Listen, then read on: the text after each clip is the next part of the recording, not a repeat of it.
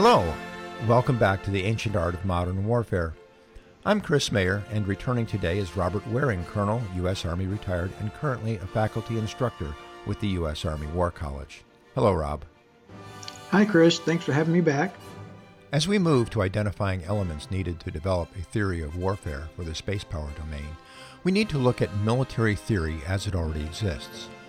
This means looking at an overarching theory of warfare, something common across domains, and the distinct contributions each domain makes to achieving the ends of the overarching theory. Previous podcasts address that framework, which will save us a lot of time.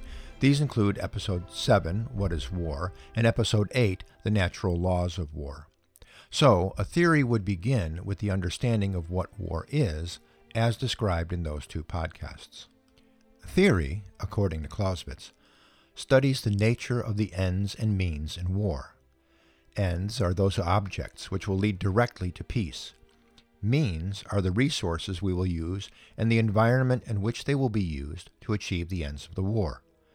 At the overarching level, this will be the four baskets we use to describe national power. Military power is the first that comes to mind, but it's only one element, and sometimes may not be the most important one. Economic power is the enabler of military power. Some people have said that the side that wins is the side with the most money, and there's a lot of truth in that, and for more reasons than just who can afford the baddest army or navy or air force. Diplomatic power can be even more important. Clausewitz was not the only thinker who said that war is the servant of policy. Not only are diplomats critical to shaping the post-war peace, they also gain allies while isolating the enemy. Informational power seems to be even more important than ever. It might even be able to win a war without firing a shot. Sun Tzu certainly thought so. Today, informational power includes cyber operations, psyops, and good old-fashioned propaganda. For the United States, information is the power of getting the truth out there in a way that people can hear, understand, and believe, while remembering that lies travel faster, go farther, and are very difficult to dislodge.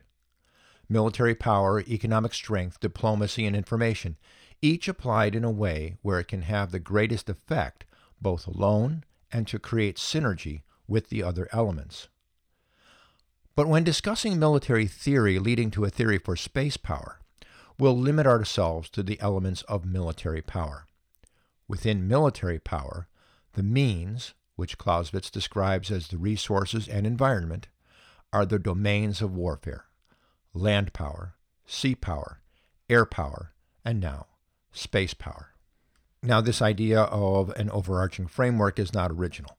There's a number of recognized philosophers of war. For the overarching framework, the number of recognized philosophers is actually fairly limited. I've already mentioned Karl von Clausewitz and Sun Tzu, especially in Episodes 7 and 8 of this series on What is War and the Natural Laws of War. Rob, can you tell us a little bit about some of these other theorists that are taught at the War College? Okay, so let me talk about Thucydides, Machiavelli, Jomini, Corbett, and Mao. Thucydides was an ancient Greek historian who documented the Peloponnesian Wars. He was not what we'd call a theorist today. He was a historian. His writings on the Peloponnesian Wars naturally led to the basic questions: what is war? Why do wars occur? Two seemingly simple questions that led to the inspiration of many of the theorists we're talking about today. His insights into the political processes, the strategic mindsets of the major players, and the operational effects of end states and strategic decision-making are considered a baseline for strategic leadership today. Machiavelli was a product of the Renaissance. His ideas came about during a time of great changes such as the introduction of firearms, artillery, and armies conscripted from the general population. He is probably best known for his ideas of how rulers gain and hold on to power. Machiavelli believed defense was the stronger form of war. Machiavelli's concepts of political oversight of the military and carefully constructed training and preparation, especially in times of peace, are still particularly important today. Jomini was a contemporary of Clausewitz. He focused on the idea that scientifically based laws of warfare existed and could be applied to make armies successful.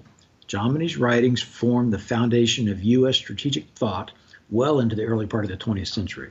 However, his ideas focus more on the operational level of war and how to win battles rather than the strategic level. Jomini's principles of war and other ideas influence and continue to be found throughout doctrinal terms everywhere in Army and joint publications today. Sir Julian Corbett brought strategic thinking to the domain of sea power. He concentrated on how sea power is a great enabler of land power. He understood the importance of trade in sea lanes and how sea power can protect and facilitate that essential trade. He also pioneered ideas that resemble what we describe as joint operations today. In his view, joint operations are how naval forces get land power to the battle and sustain them once they are there. In other words, how the unique capabilities of different military domains can enhance or enable other military domains.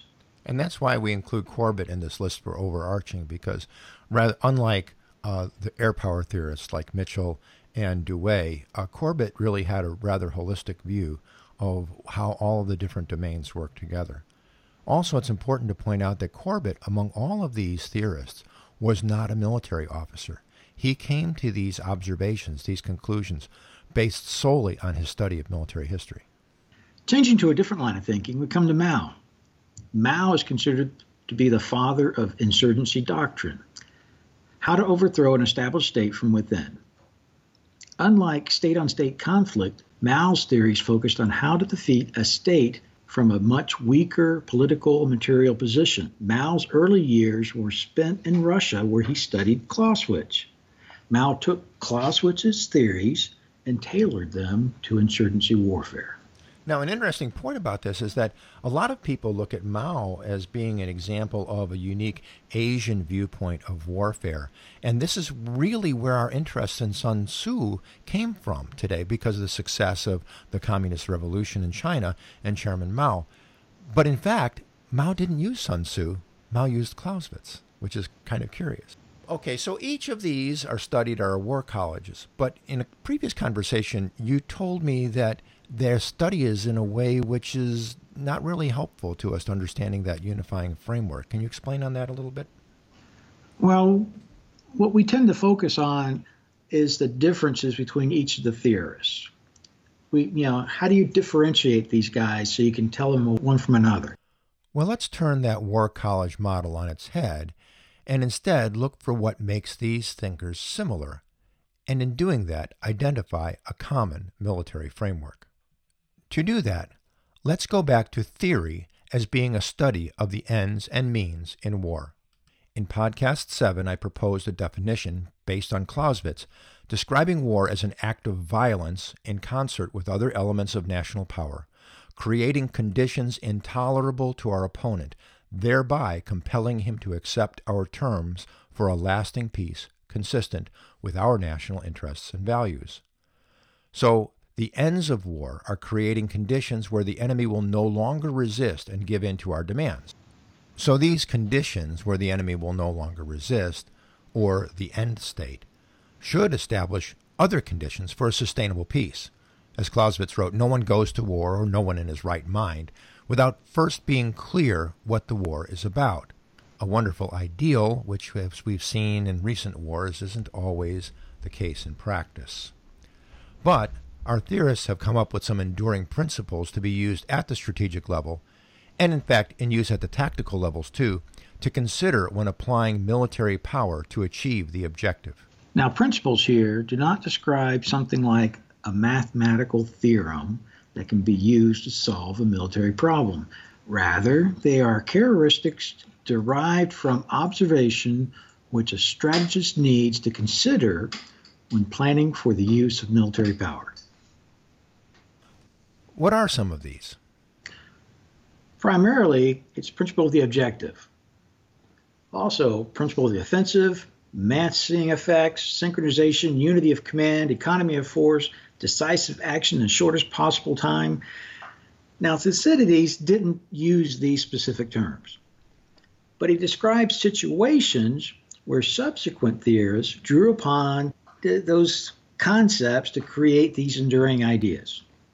To summarize, war is an act of violence applying military power in synergy with other elements of national power to achieve a political end state.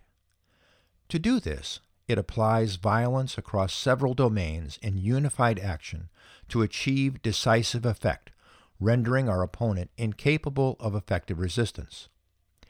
If we regard this as the overall framework of war, then we can move on to looking at the distinct contribution each domain makes within that framework. Through this, we will examine how the space domain is both distinct from the others and essential to achieving the design of the overarching framework. I know that this seems hard. As they say in the War College, of course it's hard, it's Clausewitz. But please stick with us. And I think that when we're done, you'll see that it really isn't all that hard. And more importantly, I think that you will look at many of the military decisions before us in a new and much easier to understand perspective. Throughout all of this, I want you to keep in mind a statement made by Army General Robert Cohn, who in 2014 was Commanding General of the U.S. Army Training and Doctrine Command. He said, "War is fundamentally a clash of human wills. Technology is secondary." Please come back next time when we discuss the role of land power. Until then, I'm Chris Mayer. And I'm Rob Waring.